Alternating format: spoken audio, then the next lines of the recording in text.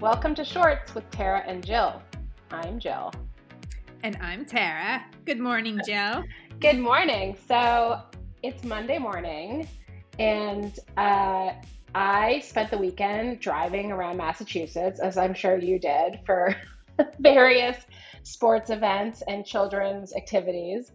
And so I wanted to ask you because I came up with a game. It's actually evolved over time, this game, but it really crystallized in my mind yesterday as I was sitting behind a car with three or four bumper stickers. And so my question for you is, have you ever played bumper sticker detective?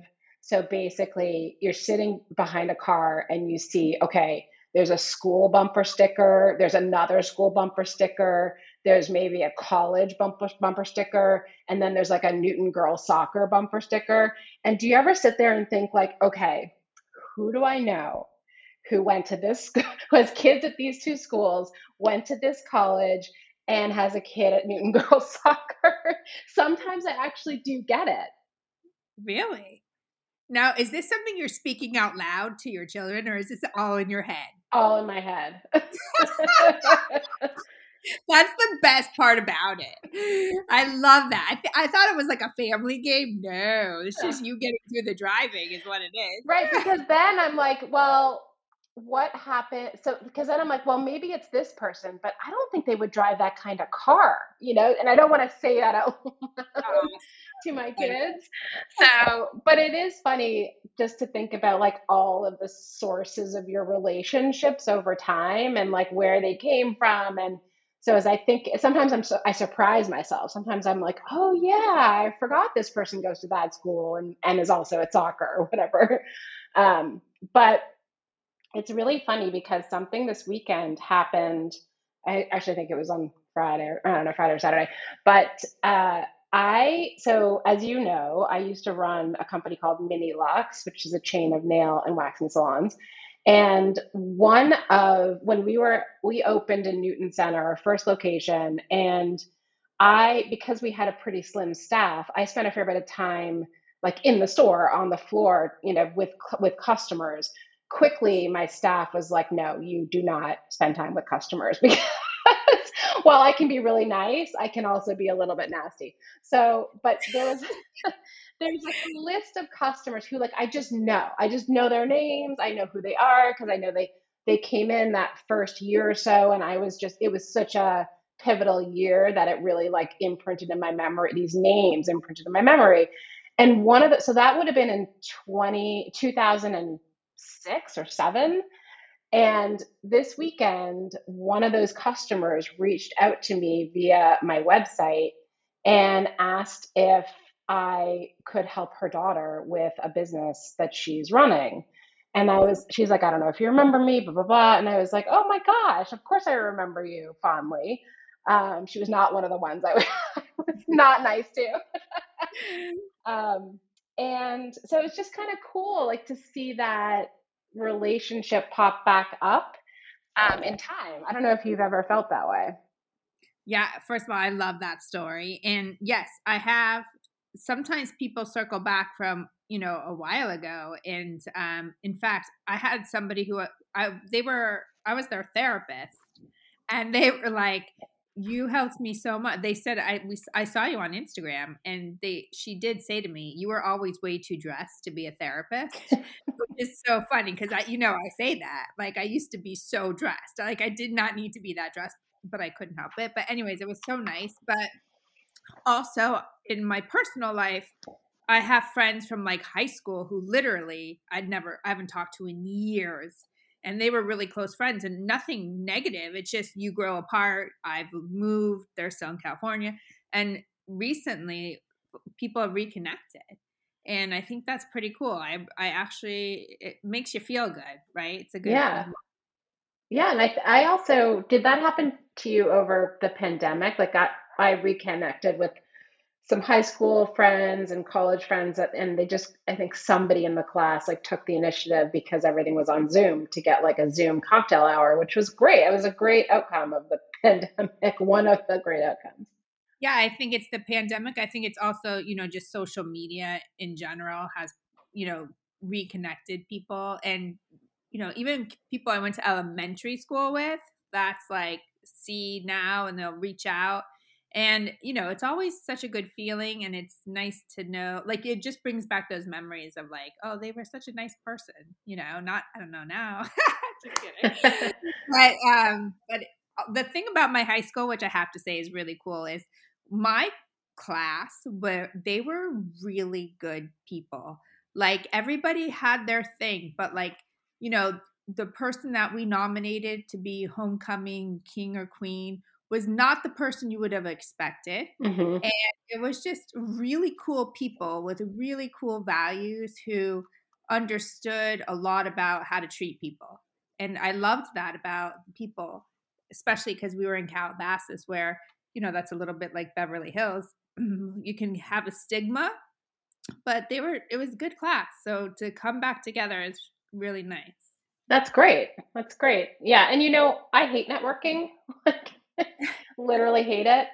But I have to remind myself of situations like this where it's like it actually, building relationships is a good thing. Well, Talking it's to also people is a good thing. Well, I got to tell you this because this is so, and I'm sure, Jill, you run businesses, but for me, for business purposes, I reach out and do things that sometimes I'm like, I know this will pay off in the end, but right now I got to just like, I got to pay to do this video with this person because I just have a feeling that it's going to work later on. Sometimes I'm totally wrong. But a lot of times I'm right. And I'm experiencing that right now. And I'm really proud of myself because as painful and like it took everything for me to do that because you just don't like you don't know, but you got to put yourself out there and network, and it'll pay off. And like I said, sometimes it doesn't, but when it does, it's a really cool thing. So when you say you're experiencing that right now, do you mean that it's worked for investments you've made in the past of your time? Now it's like paying you back. It's paying me back in a way that I was hoping that it would, but I wasn't divisive in like I'm gonna do this because this is what I want from this person. It wasn't like that. It was like I just want to build this relationship because I don't know what could come from it, but we're both stylists and we seem to like be on the same page. And so I reached out to this person to do some social media. I paid for everything. I just had a good feeling that in some way it would pan out. So that's kind of how that evolved. Yeah, that's great. So that's important. So you sort of went into the relationship without expecting anything in return necessarily. No, and I think that that probably saves you from being disappointed because if you go in like if I went in thinking, okay, this is exact I want to build this relationship because this is what I want from it and I didn't get that, then I probably would have been disappointed, right? But I didn't approach it that way, nor do I with anybody. I just have a feeling that if you make these connections, something could pan out, maybe something big, maybe nothing, but at least now you have the contact.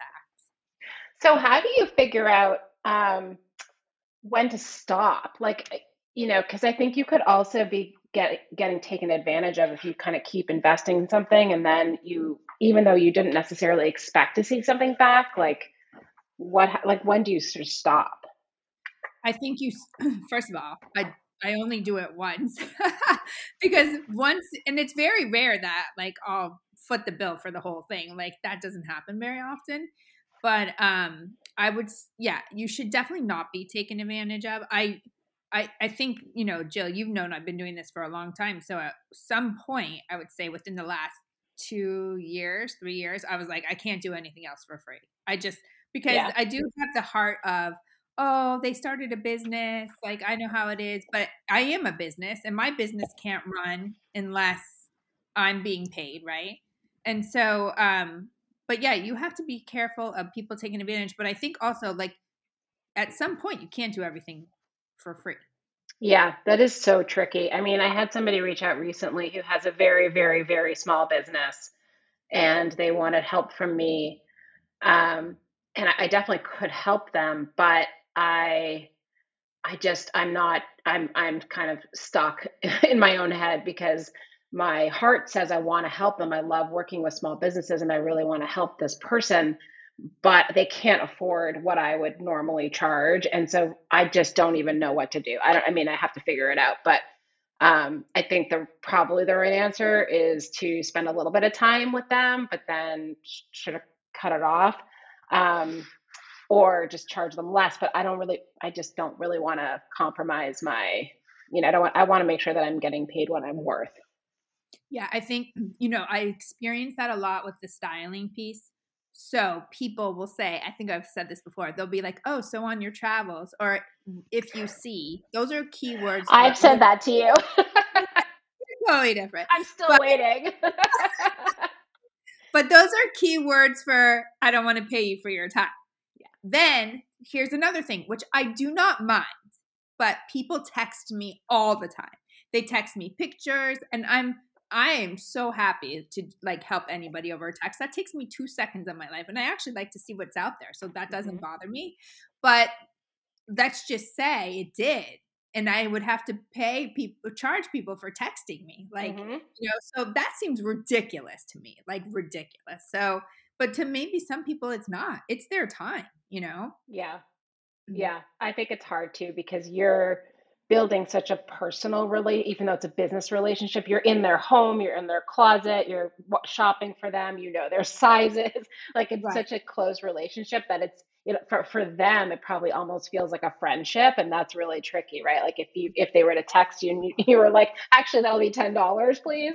$10 a text, I'd be so no, but I think back to kind of what you're saying is you want to be paid what you're worth, and you just have to have boundaries.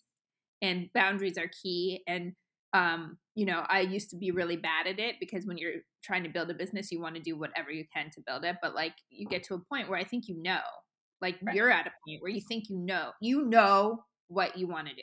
Right. Right.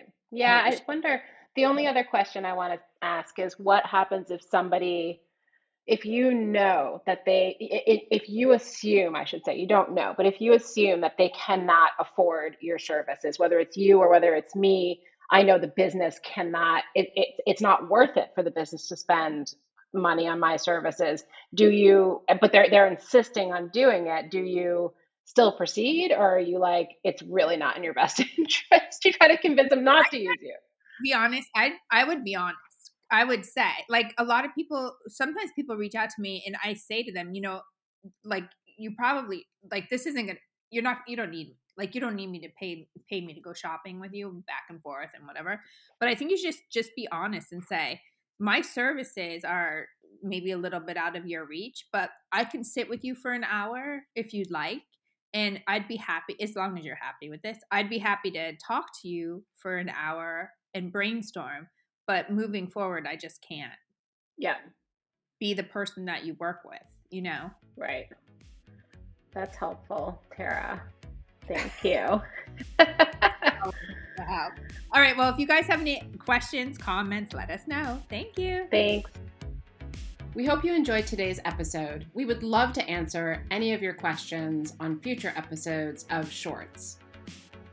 Bermuda shorts. Jean shorts. Short shorts.